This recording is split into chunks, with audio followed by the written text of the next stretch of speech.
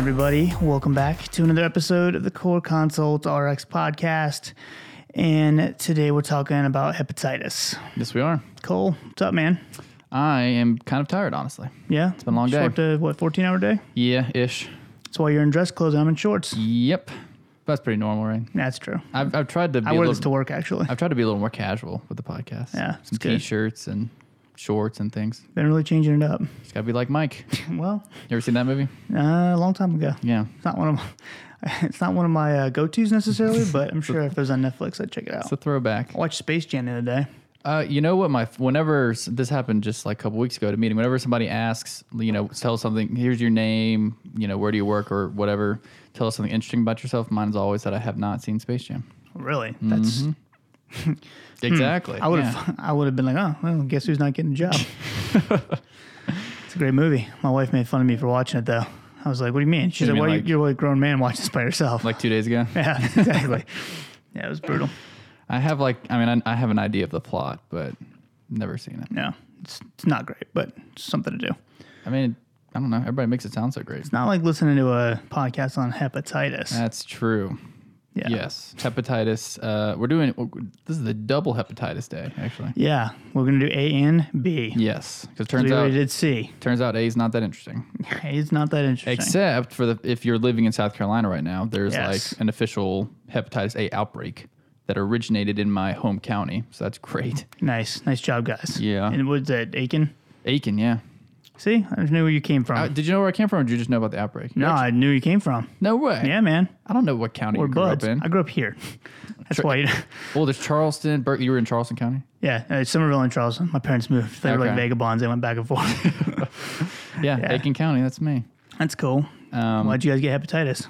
I have no idea. From what I read, there wasn't a great patient zero or anything, but some general stats that I kind of remember is like to this point in the year, there's usually like 14-ish cases or something, and there's like 80, something like that. Jeez. So we got a notification from DHEC like last week that was like, outbreak of Hep A. So good to know. Yeah. We'll talk about it. Stay away from Aiken.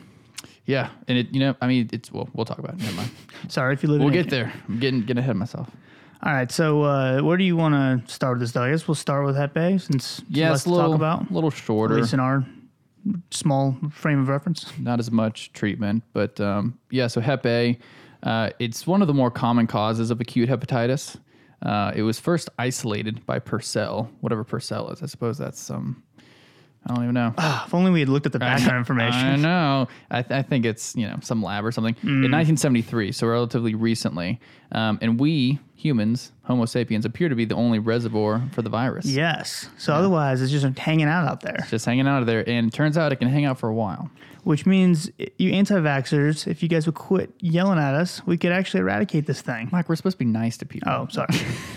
Yeah, you guys are great. Well, it turns out that it was more or less not eradicated, but really mostly eradicated in the U.S. for a long time. And it still is considered like essentially eradicated in the U.S. Much more common in up and coming countries, I suppose. It is transmitted through contaminated food and water. I think it can live outside the body for like almost 48 hours, but usually only does for like 16 hours, something like that. But since the application of serologic testing in the 80s,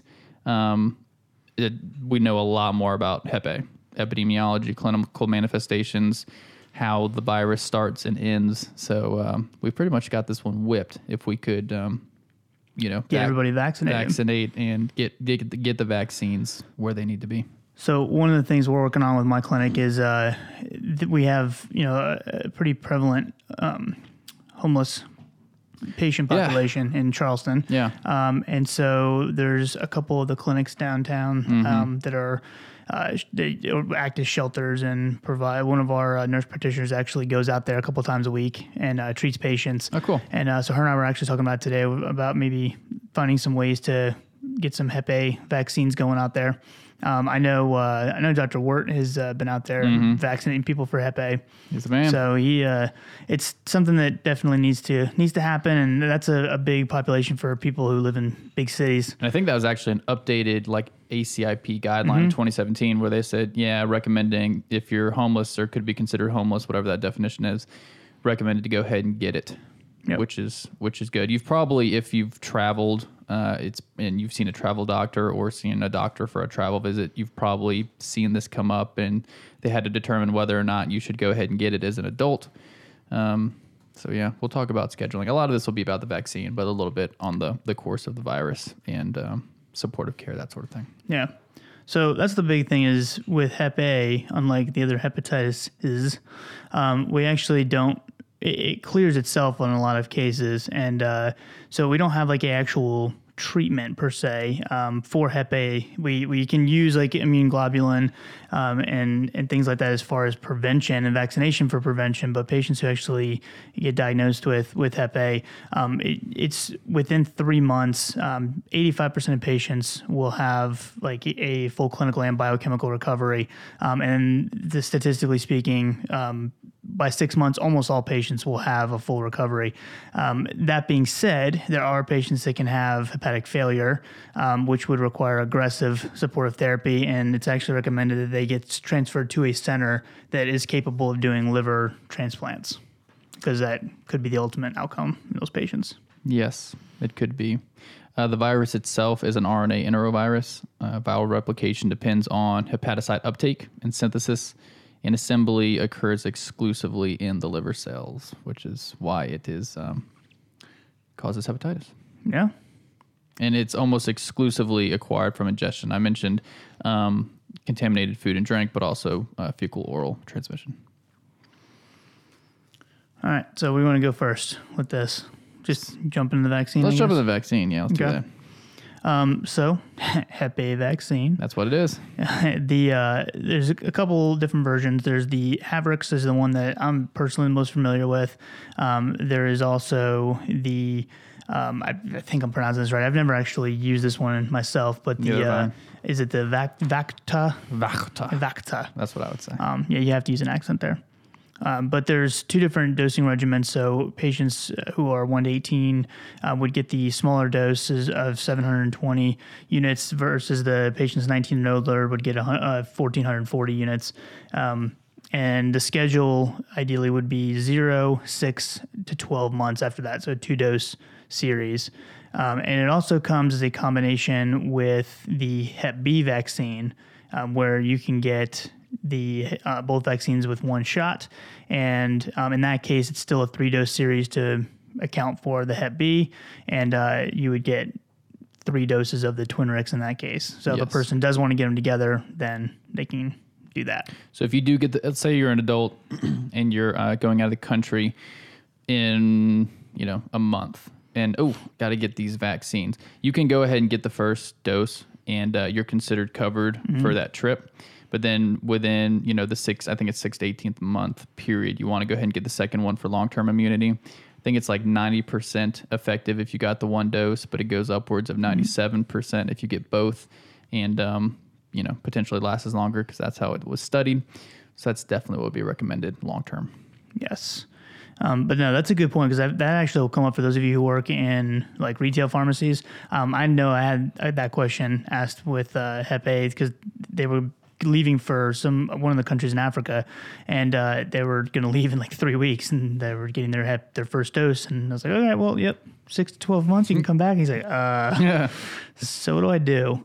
But that's something that to make sure that it kind of ease their minds that you are pretty much covered. It's to carry on that longevity of the immunity to it with that second dose. And the other thing would be if the person doesn't come back in the recommended time, you don't restart the series. Correct. Yeah. So you just go ahead with the second dose. Just get the second dose. Kind of like Shingrix. Yeah. Yeah. Exactly. When Shingrix came out and then stopped coming out for like a year and a half. It still stopped coming out. Apparently, is it Merck or GSK? I want to say it's GSK is Shingrix. What you had, GSK. They build a big facility to continue manufacturing, but it didn't didn't pass approval. So that's a big reason why it's still back ordered significantly. Way to go, GSK. Unfortunately. Just kidding. You guys are cool. You guys got a great vaccine. They got to be making Now we bukus of cash. Now we just want to get that vaccine out to people. They got to be making bukus of cash. Can't hate off on them that too thing, much. They made a much better vaccine than Zostavax. They did. Sorry, Merck. And we don't have to inject it in the back of their arms. That's great. That's dope. So patients, who should and should not get Hep A, or at least I shouldn't say should not, but patients who it's not necessarily recommended that they go out and get it. Healthcare workers should go ahead and get it if they've never had the vaccine before. So those of you who are starting nursing, pharmacy, That's why I need it. whatever school, yeah. Did you know I get it? No, I actually think if I didn't get it for school, because I don't know that it was. I think I definitely got it when I went to Africa, but Yeah. I don't think it was mandatory for school. But the ACIP says that healthcare providers should routinely should be vaccinated, and then also, like we said earlier, patients who are experiencing homelessness, and that they even say that they give a definition for experiencing homelessness. So if you're homeless for a period of time, then you're living in a shelter, living in a mission, single room, facility, whatever it is, abandoned building, you need to get the vaccine if possible, or find someone that will donate the vaccine because it's very prevalent in that patient population. But they ask about, and I'm sorry, I actually misspoke. So I said, should healthcare providers get vaccinated for Hep A? It's actually, the ACIP says you don't have to. I misspoke because the question, if you go on the CDC's website, they have a section called Ask the Experts. I misread the thing on my screen that I copied. It's the question to them that was posed was, should all healthcare providers get it? And they said, no, the studies don't show that you necessarily have an increased risk for Hep A. Hep B is a different story, but so sorry, I misspoke. So for those of you who are about to lose your mind, leave a mad comment. Caught it. You just fixed it. Woo, close one. They also say anyone who desires immunity. Yeah, anyone can. Exactly. If you ask for it, you can get it. In South Carolina, you can get it without a prescription. Other states, I know you can't. So it just kind of depends on where you're at. I mean, you can get it in a pharmacy without a prescription. Yeah. So one of the things too is patients that have chronic liver disease.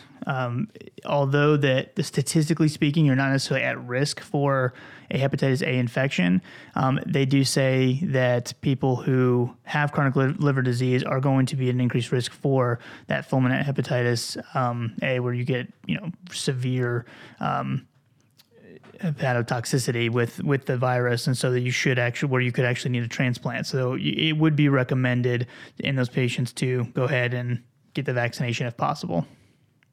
I should probably mention the course of Hep A and kind of what you would see. There's 3 potential phases. The first phase is the prodrome, this is similar to Hep B too. You will have mild flu-like symptoms, potentially anorexia, nausea, vomiting, fatigue, kind of non-specific symptoms, myalgias, mild headache. Smokers apparently sometimes lose their taste for tobacco, so that's interesting. That also apparently also happens with appendicitis. Didn't know that. The next phase is the icteric phase, which is more of the acute hepatitis phase, I suppose. You'll see dark urine, bilirubinemia, pale stool will soon follow more than likely, but it doesn't happen in everyone. You might get jaundice in about 3/4 of patients with an acute HIV infection, but it's less likely in children and infants. The older you are, the more severe it's probably going to be. Abdominal pain occurs in almost half of instances, and itching is less common but can be accompanied by jaundice. So that's the second phase. Third phase is more rare. It's the relapsing hepatitis. I guess it's not so much a phase as just it can relapse. It's uncommon of the acute infection. More commonly, if you're older or an elderly person, it's just characterized by a protracted course and disease relapse following what would seem like a resolution. Then it comes back. It's not what you want. Nope. All right. Anything else with that? Should we finish up a couple more points with the vaccine? Oh, yeah. What else you got? Just some other patient populations who it's recommended for. Like you said, all patients who desire to be immunized, but also specifically they mention men who have sex with men, users of illegal drugs, any kind of injectables or non-injectables, patients who have just been previously unvaccinated, but they're planning on leaving the country and traveling internationally should go ahead and get it. And then people with blood clotting disorders is the other one that I often forget about. Yeah. Some employers recommend a group who might be low risk but potential sources of larger outbreaks, like people who handle food in restaurants. Yes. Some require that they have a Hep A vaccine, though cost benefit, we don't really know if it's necessarily worth it, but I don't know. I'd like my chef to be Hep A vaccinated. So that's actually one of the concerns with a lot of the homeless population patients is because, one of the most common jobs in a big city, especially finding them work would be in kitchens, and getting them trained and stuff. So if they have Hep A and don't realize it, it could be a way of spreading that around unintentionally. That was part of it. My mom mentioned in Aiken, she said a restaurant that they ate at the next day, somebody with Hep A was serving food, and apparently it was like in the news or whatever. And it happened in a couple places. People were going to the doctor asking for prescriptions because they went to this restaurant that somebody had Hep A in, blah blah blah. So yeah, yikes. I feel like I'd want my people handling food to be vaccinated. Yeah. The other thing, I mentioned Twinrix, which is the combination, but there is a dosing schedule that is a quicker onset, I guess how you'd say, a dosing schedule of days, basically, where you would do 0, 7, and then the third dose 21 to 30 days. And then you also give a fourth dose as a booster 12 months later. So if a person needs to become vaccinated very quickly, you can use Twinrix as that kind of expedited dosing schedule. So I should mention that. And then also, since I butchered the name for the other Hep A vaccine, the ACIP actually says they are technically interchangeable. Oh, really? Even though they're different doses? That's what they say. I thought it had something to do with age. No? Says, are hepatitis A brands interchangeable? It says, yes, a number of studies indicate that the two brands of hepatitis, Havrix and Lacta, are interchangeable. Well, I heard you say the age thing, and I was like, oh, shoot, I should probably be checking ages on these things. But okay, they're interchangeable. Yeah. We're good. So 50 units is basically the same thing as 1440. 50 is the other one? I thought you said of 700. No, 720 is the 1 to 18-year-old, and that's equivalent to 25 units of the 1 to 18-year-olds for the Vacta. Vacta. I want to know how to really pronounce that now. That's probably just Vacta. We're in the South, so we can say whatever we want. Yeah, we're ignorant. All right. So is that enough with Hep A? Yeah, just have some quick stats. So between 1995 and 2006, the reported Hep A incidence declined by 90%. To the lowest rate ever recorded, about 1.2 cases per 100,000. I believe that was in the U.S. specifically, but obviously rates in other countries are still pretty high. Urban Africa, Asia, and South America are probably the highest rates of Hep A. And the nadir in America was at 1987. So you can think back to school for what that means. Perfect. I think it's pharmacy calculations class, probably. There you go. All right. So Hep B? Hep B, let's take it on. It's a little bit more involved than Hep A, right? Yes. So Hep B is actually a DNA virus. So it's double-stranded. It's enveloped circular virus. And if you kind of compare it to like Hep C, which is the one that most of us are going to be a lot more familiar with, which Hep C is RNA, Hep B is the DNA. So this one is going to attack the liver as well, though. And typically the first 6 months is considered the acute phase. Chronic infection is after that. So similar to the Hep C.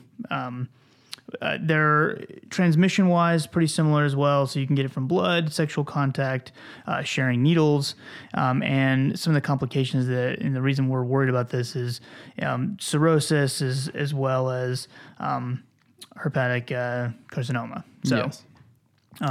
There is a vaccine for this one, though, whereas there's not a vaccine for Hep C. Correct. So that's great. It is. And then the treatment is going to be NRTIs as opposed to like the NS5A inhibitors and stuff like we see with Hep C. Yep. So a little bit different treatment options. But some of the drugs for Hep B you might actually be familiar with.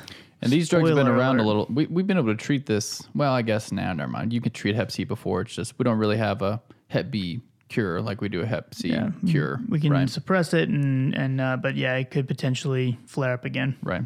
But yeah, it's another worldwide health problem, especially in developing areas. He mentioned what the drug is, DNA virus. If on a stain, it's going to have about half to 3/4 of the time a ground glass appearance of the cells. So that's something you might hear or see.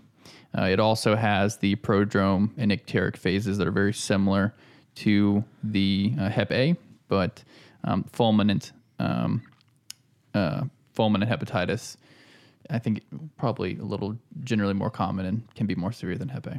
Yeah.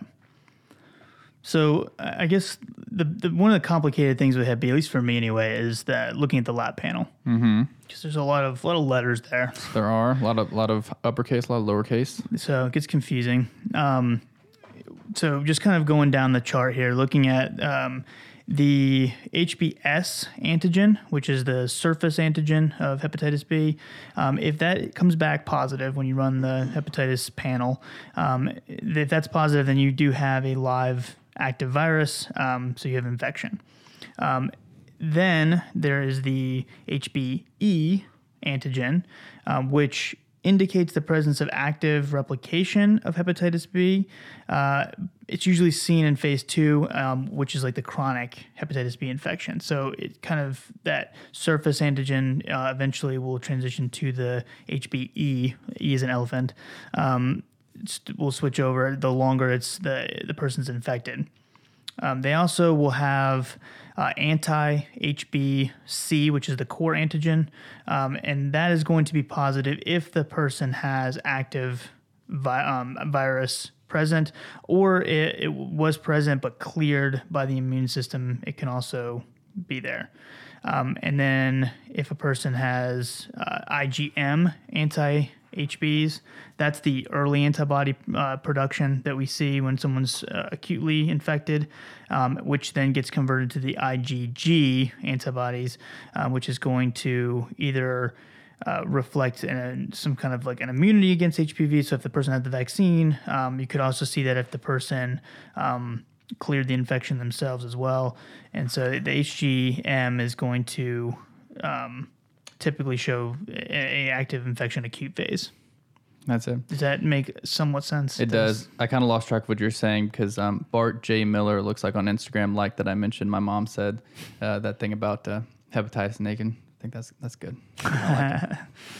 But yeah, so we established that you can have infection without having like an acute phase infection, like Mike was saying, depending on the surface antigen. So approximately 350 to 400 million people have lifelong chronic infection of Hep B in the world. Only about 0.5% spontaneously seroconvert per year to that active phase. But yeah, that's like a third of people in the world are running around with Hep B. It's a lot of people. Yeah.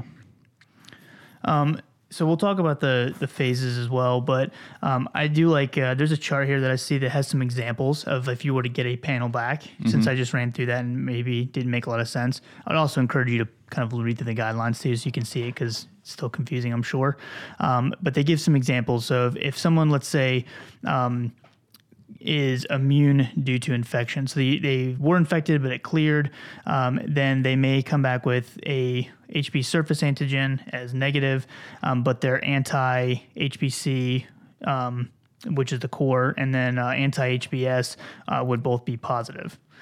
Whereas if someone was immune due to immunization, anti-HB core would be negative, but the HBS would still be positive. And then acute and chronic obviously would be based on whether or not you see IgM being positive with as well as the surface antigen and all that. So if you're completely confused and ready to turn this off, go ahead and check out the guidelines. I was going to say, it made sense to me, but if you didn't follow, it's actually pretty important to know with Hep B. That's a pretty important little teaching/learning point for Hep B. So important. It is. Thank God I'm here. So Rich just popped on Instagram Live and said, from RX Radio and said, "I'm just here for the guy with the voice of an angel." So It's clearly talking about me. yeah, so we got a comment on Instagram, or not Instagram, iTunes, and it said their reviews of pharmacotherapy are like okay and like stuff, and it said, but I hate their voices. I hate their voices. It said especially that kid that's all monotone. To this, we don't know which one he's talking about. I like and I guess I've got to be the kid, and I'm clearly the monotone one. So I don't know. I feel like I'm pretty fine. monotone, but that's what we're just talking about. There's nothing that's going to change it. I laughed so hard when I read that comment. That was the greatest comment of all time. This is what Mike said to me. I almost crashed the car. I was laughing so hard, and I was like, Mike. Oh, yeah, I was checking iTunes comments in the car. I was in traffic, to be totally honest. I just crashed the car to make it funnier. It wasn't a real story. Right. Okay. Anyways, stuff. yeah, that was our latest comment. That was made my day, actually. Quality stuff. Is why most people would think you get a bad rating, you're going to be mad. That was hilarious. The fact that they had to include. I hate their voices. Voices are the worst thing I've ever heard. Not the first time I've heard that before. Yeah, no, I mean, I don't know what I can do about that. Hard to say. Yeah, good. We're both taking voice lessons now. You're not supposed to tell them about that. Oh shoot, sorry. It's only Thursday mornings. Is it? Every Thursday. Every Thursday. Yeah, so I thought this was interesting. Hepatitis B, it can survive for a really long time depending on how cold it is. So it can survive for like 15 years at negative 20 degrees Celsius, 2 years at about 80 degrees Celsius, 6 months at room temperature, 7 days at about 44 degrees Celsius, so a little hotter. But the reason I mention is they found a 400-year-old mummified child, the remains of a child on a mountain in Korea, and he had hepatitis B virus, and it could be sequenced in the liver, and a viral genotype C was identified 400 years later. What? Yep. So it's a resilient little virus, which is why it's so tough to treat. Yeah, that's geez, a mummy. Yeah. We need to get some mummies for the podcast room. Well, who thought that? We got little Einstein. We could just stick a little waving mummy in there, right? I mean, you got to be able to order them somewhere. I'm sure you can.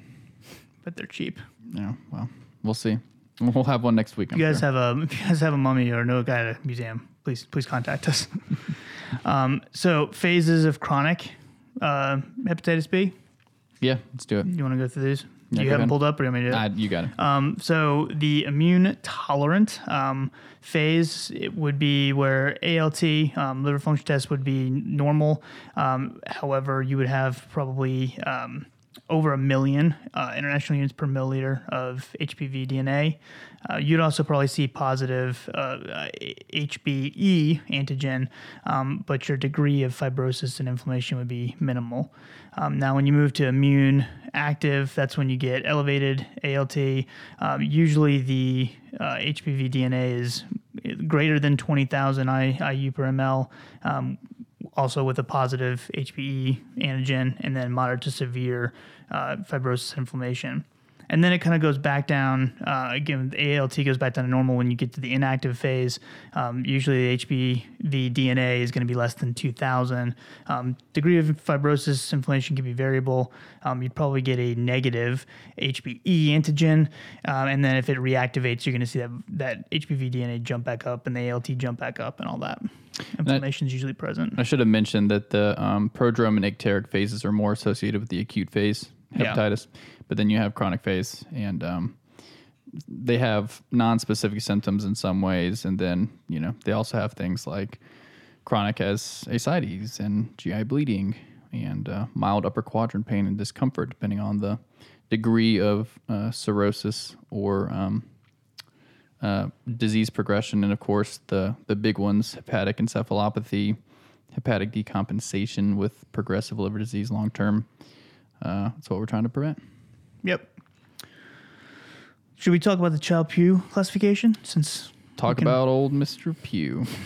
So most of you have seen this before, but... Or Pugh. I don't even know. We'll say Pugh. Most of you have seen that before, where they have class A, B, and C to kind of talk about how damaged the liver is, and that's based on basically your total number of points, looking at total bilirubin, serum albumin, your clotting factors like PT-INR, whether or not there's ascites present, encephalopathy, and you add those points up. And if you get a really high score, you get a worse a class C, which is no good. No. And then a lot of drugs will have, especially ones that are metabolized by the liver, which is a lot of drugs, will have to have dose reductions and things like that, if depending on that Child-Pugh classification score or grade. All right, so if you have a patient, Hep B, obviously we would want to assess immunization status. We would want to get a history of, family history, looking at their comorbidities. We would want to get baseline labs, such, renal, liver, all those fun things. And then we would also want to look for any kind of co-infection. So hepatitis C is very common with Hep B, and HIV would also be something to watch for. I saw a mention of like a therapeutic vaccine. If they're already infected, we don't immunize, right? If they're already infected, I would have to double check. I'm going to go with I don't think so. Okay. Well, wouldn't really make sense to at that point. We're going to see if you're right. Okay, we'll find out. People at higher risk for one, I think Mike already mentioned injection drug users, men who have sex with men, also diabetic patients who are checking blood sugar or who use insulin. Pretty much anyone who's going to be sticking a needle in their body is considered at higher risk for acquiring Hep B. So would be people who you would consider the vaccine in. I guess people who are going to certain areas of the country, or certain areas of the world, so it can be spread sexually. So some people elect to get the hepatitis B vaccine for those sorts of reasons if they have concerns for high-risk behavior. It is very common. It's blamed in the U.S. for about 5,000 deaths annually, which is not as many as I thought it would be. We have an estimated 60,000 or less new cases of Hep B every year. About 2 million or more have the chronic infection. Worldwide, it's more significant than in America, but we still have it. I think I heard that there are high rates in like nursing homes because they kind of share needles around, or at least maybe not as clean. A lot of needle sharing in nursing homes. You heard it here, folks. Or long-term care facilities. Well, and that's why the whole situation came out with patients that were testing their blood sugar, have diabetes. Yeah. And whether or not they should. I guess it started there. Yeah, because obviously if you're even just the lancing device could be potentially contaminated. It could be. So, that's the ACIP does recommend patients who have diabetes get the vaccine, specifically if they are under 60, I believe. And then over that, it's kind of up to the healthcare professional. It's interesting. I wonder why. I don't know, I guess stats. I'm sure, but I guess if you get Hep B when you're 60, it's not as big of a deal. Yeah, I don't know. I'm trying to... Not time for your liver to decompensate. I don't know. It's weird. I'll have to look that up, the actual reason for it, but... Yeah. Anything on whether we should vaccinate? No, I'm still looking. I don't see anything specifically if they're already infected. I can't imagine that would... Doesn't seem like you would. No. If not, you want to hop into treatment? Yeah, let's do that. Did you go through everything as far as people who should get the Hep B vaccine? Oh, I went through everything. No, okay. I'm sure I left some out. I only gave like 3 examples. Okay. So if you got anything. Just patients obviously that are in close, proximity households that have patients that have HB surface antigen positive family members, things like that are living with should probably consider getting it. Healthcare workers, people with end-stage renal disease. I think you did mention that one, but patients that could potentially go on hemodialysis, peritoneal dialysis, things like that. People with Hep C vaccine or infections, people with HIV, you should go ahead and get them vaccinated as well. And then the other one too is, let me pull it up because I want to make sure I get this right. I believe it's if your LFTs are 2 times the upper limit of normal now is the newest recommendation that you would get the vaccine. Really? Yeah. Interesting. I think that was 2018 maybe. Okay. But I said, let me pull this up to make sure I get it right, and I just started talking. Classic. Classic Mike. Yeah, persons with elevated. That's testing. Jeez. This is what we like to do. Real time investigation on the recording. Well, that's what happens when you work and then record. Yeah, what are you gonna do? You know what would be ideal What? is if recording was like a part of our work. Like, what if we got half a day to record and then we spent like 2 hours looking over it and then an hour recording and we got paid for that? Man, that would be cool. Is it like how do people do that? I don't know. Joe Rogan's doing it. Well, yeah. He's making a lot more money than me. Maybe we should just be that guy or something. Yeah, I think I'm just gonna start doing that, I guess. Well, before we get into the drugs, I'll just mention the vaccines. We already talked about Twinrix, but there is a Hep B vaccine alone. There's a couple of brands: Ingrix B, Heplisov B, That's the new one. and Recombavax HB. Ingrix B and Recombavax, those are both 3-dose regimens over about 6 months or so. The new Heplisov is a 2-dose regimen over 1 month, so expedited immunity.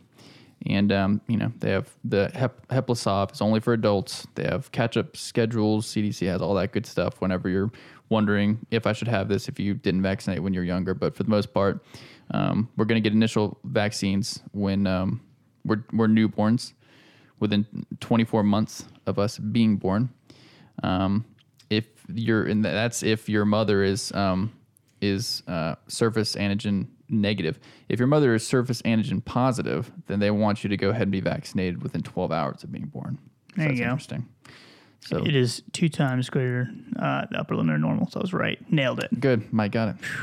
Close one. Mike's always right. That's Well- what we have to realize. 60% of the time, every time. I mean, statistically speaking, I have to be wrong at least 5% of the time. Oh, easily. Standard or whatever that's called, p-values. Yeah, p-values and such. Right. Type 1 error. Yeah. Stats. I used to know stats. Yeah, let's jump into treatment. Okay, let's do it. Go ahead. So there's several different options, some of which are not really all that used anymore, but you still may see some interferon use, and it's usually the pegylated interferon. And the problem with that is you're going to get really bad side effects, not necessarily super serious, but very disruptive to someone's quality of life. So patients will get like flu-like symptoms, fatigue, mood disturbances, and then they could actually develop things like autoimmune disorders and things like that, which are going to be a little bit more rare. Yeah, symptoms that seem to mimic the prodrome of the acute phase of Hep B. So that would be a little bit, Not great. not great if you're trying to determine whether somebody's about to go into acute phase. I guess you're treating acute phase, so there you go. Yeah. Some of the more common oral agents that we would use now would be like the tenofovir, and which, if for those of you familiar with the HIV treatments, they're both versions of tenofovir by themselves are used in Hep B as well. So you have the tenofovir disoprosyl fumarate and the tenofovir alafenamide. And then you also have the entecavir and lamivudine as well that can be used. I'm pretty sure we've talked about this multiple times, but the tenofovir alafenamide, the different prodrug of tenofovir, there's a significantly decreased dose requirement for that one compared to the original version of tenofovir. The reason for that is the tenofovir has to be a prodrug because you can't absorb the active tenofovir form. And so tenofovir, the original version, the disoprosyl fumarate, was basically absorbed, and a lot of it was activated in the plasma before it actually reached the T cell or whatever was, infected with the HIV or Hep B or whatever the cell was, and so all that activated tenofovir rather would go to the kidneys, which caused nephrotoxicity. It also interfered with the bones because it would cause demineralization and patients who are having bone mineral density loss. And so they developed this new version of tenofovir, which is the alafenamide, which has significantly less activation in the plasma, and it actually gets converted into tenofovir once it's in the cell. So you get very little systemic absorption going to the kidneys and things like that. So the HIV folks were really excited about that, and where you could see the studies for the HIV patients were, I'm sure they have longer. The last time I looked, it was like 144 weeks out. They were still not having any kind of Really? Renal or bone mineral density changes. And so the alafenamide seems to be a much better option. And that's what the folks in the up-to-date management of Hep B that wrote that section, they also recommend that they try to treat everyone with the alafenamide formulation if possible. Lamivudine is also used. It's a single agent, but it does have a high instance of resistance with Hep B. So it's super cheaper cheap. too. Yeah. It is. It's cheap. It's cost effective. We have a lot of outcome data like showing safety and all that for years and years and years, but a lot of resistance. Where there's been some studies that have compared those same resistant strains to things like the tenofovir and the entecavir and didn't see the same resistance. So, yeah. And it's also may not be as effective as those either. Yes. Yeah. Real quick, Jared on Instagram. What's up, man? He's all the way from Sydney, Australia. Nice. And he's a real nice guy. Wrote us that and said he listens to us and he's supporting the podcast. So all the way from other side of the world. It's pretty awesome. We love our Australian listeners. Australia actually is like our fifth most downloaded place. They're like the nicest people ever. They are nice. They have awesome accents. They spend their lives almost getting killed by wild animals. They would never get a thing on Instagram or on iTunes about terrible voices like we do. Exactly. They'd probably get all the ratings. I wish I had an accent like that. Me too. We could start practicing, I guess.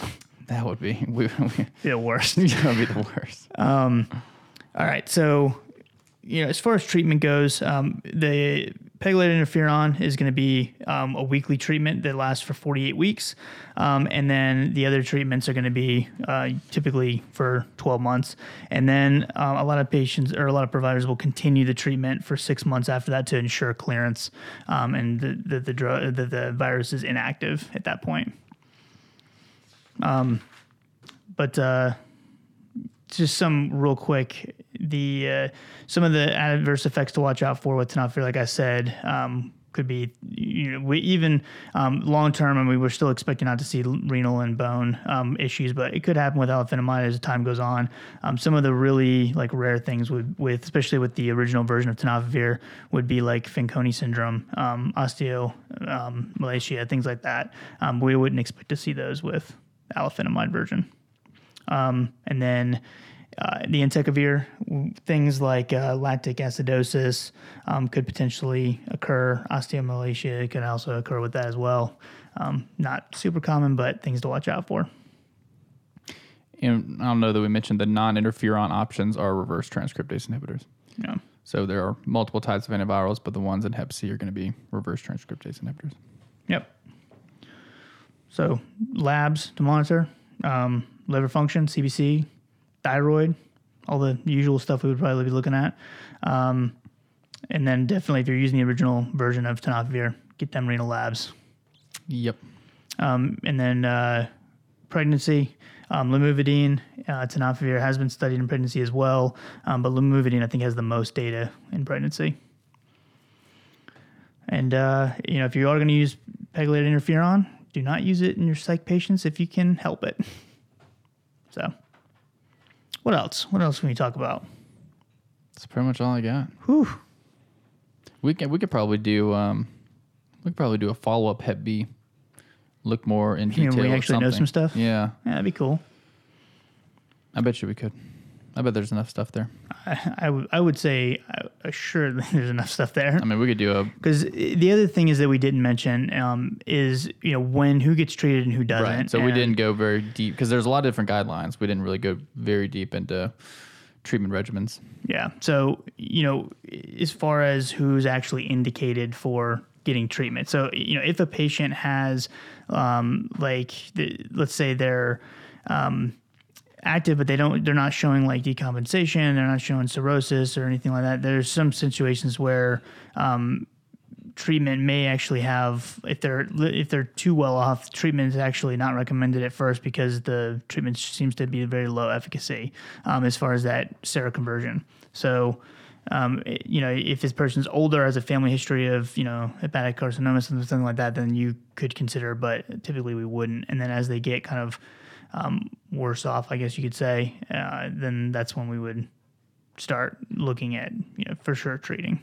And I guess so if they have infection but it's not active, we're just not treating. Yeah, and then there's even patients that if you have patients with cirrhosis, with compensated Hep B infection, and there's sometimes where those treatments could go on indefinitely, so there's a lot of different nuances like that, and that's I think that's going to take too long to go over, but we want to make sure we at least cover the drugs and things like that. So I would definitely encourage you for something like this to check out like the Infectious Disease Society of America guidelines, check out UpToDate, Dynamed, any of those things you have access to, and look through the specific patients that are getting treated. Yep, I agree. Cool. Anything else? That's all I got, man. Glad to be back. Yes. Skipped out on me on the last one. Yeah, sorry about that.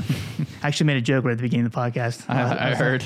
I was like, the first 5 Cole minutes. doesn't even know that we're recording this right now. But no, so hopefully June rolls around, no more traveling, and we'll be able to. Yeah, Mike taking vacations and stuff. What's that ridiculous? I didn't want to. Well, it's the time of the year. Well, first of all, it is so hot here. It's unbelievable. There's like a heat advisory this weekend, by the way. But everybody wants to come. So I've got people in town like every single weekend. It's crazy. Unbelievable. Family and whatnot. So we'd like to get to where we're recording like 8 episodes a month. At least I'd like to get to that. That's the dream. And so that's hopefully coming soon. We just got to figure out. I had an idea, way. and I'm going to say it on air so that people hold us to it. Yes. Well, if we actually have time and it's not 11 o'clock at night, we could record 2 at a time. But another thing, which not tonight, because I want to go home and get some sleep, but we could just, right after the podcast, we could just come up with our next topic. And then that way we're not scrambling the day of the podcast to figure out a topic. We just take 10 minutes and we just talk about it and we come up with a topic. Listen. What an idea. Here's the thing about that idea. I hate that idea because I really like scrambling the last minute and it gives like panic and like. But then as we have time, we can look over it and, Nonsense. Because if I like to just spit it off the top of my head. That way it's like partly right. We'll see what you guys. We just lost all of our followers, by the way. Also, I was thinking, because I was listening to a podcast that had not a jingle, but people just kind of made little, I don't know. If somebody took our music and just put words to it and then sent it to us. I was thinking about this because somebody emailed us and sent us their song. It was a band. I don't know if you saw this. No, I didn't see that. They wanted us to like highlight it. Really? Yeah, and I was like, I don't know, they're from France or something. But anyways, forward it to me. I didn't see that. Yeah, I'll forward it to you. But anyways, I don't know that we will. I'll highlight you on Instagram. But I was thinking, like, what if somebody took our music and like remixed it, put some words to it? I wonder if we would toss it in somewhere. Maybe. Yeah. Talked about how crappy our voices are. Yeah, I know. Oh man! Just took our voices and made them mix out of it. Magnificent. Anyways, Fatty Poo remix. There you go. Yeah. Cool. Well, thank you guys so much for listening. I know we joke around, but we really do like doing this, and we try to bring some kind of value with this. And we know these are basic overviews, but for those of you who do like the podcast, we are very appreciative. And we'd love the nice comments. And honestly, the bad comments kind of make us laugh, but if we can keep those to a limit, that'd be great. No, I'm just kidding. Comment away. But we really appreciate the ratings and everything that we've gotten lately, and everyone's been real supportive. The emails we've gotten have been great. And several residents and all kinds of things that have emailed us has been awesome and encouraging. So thank you guys so much for that. And, we will do our best to get back to all the direct messages on Instagram and Facebook and email and all over the place. And I keep finding things on LinkedIn. I'm like, oh, geez, I forgot this one. It's been a week old. So if I don't get back to you, like I always say, it's not because I don't like you. I'm trying. Cole's doing the same thing. But thank you guys so much. And we will be back soon. See ya.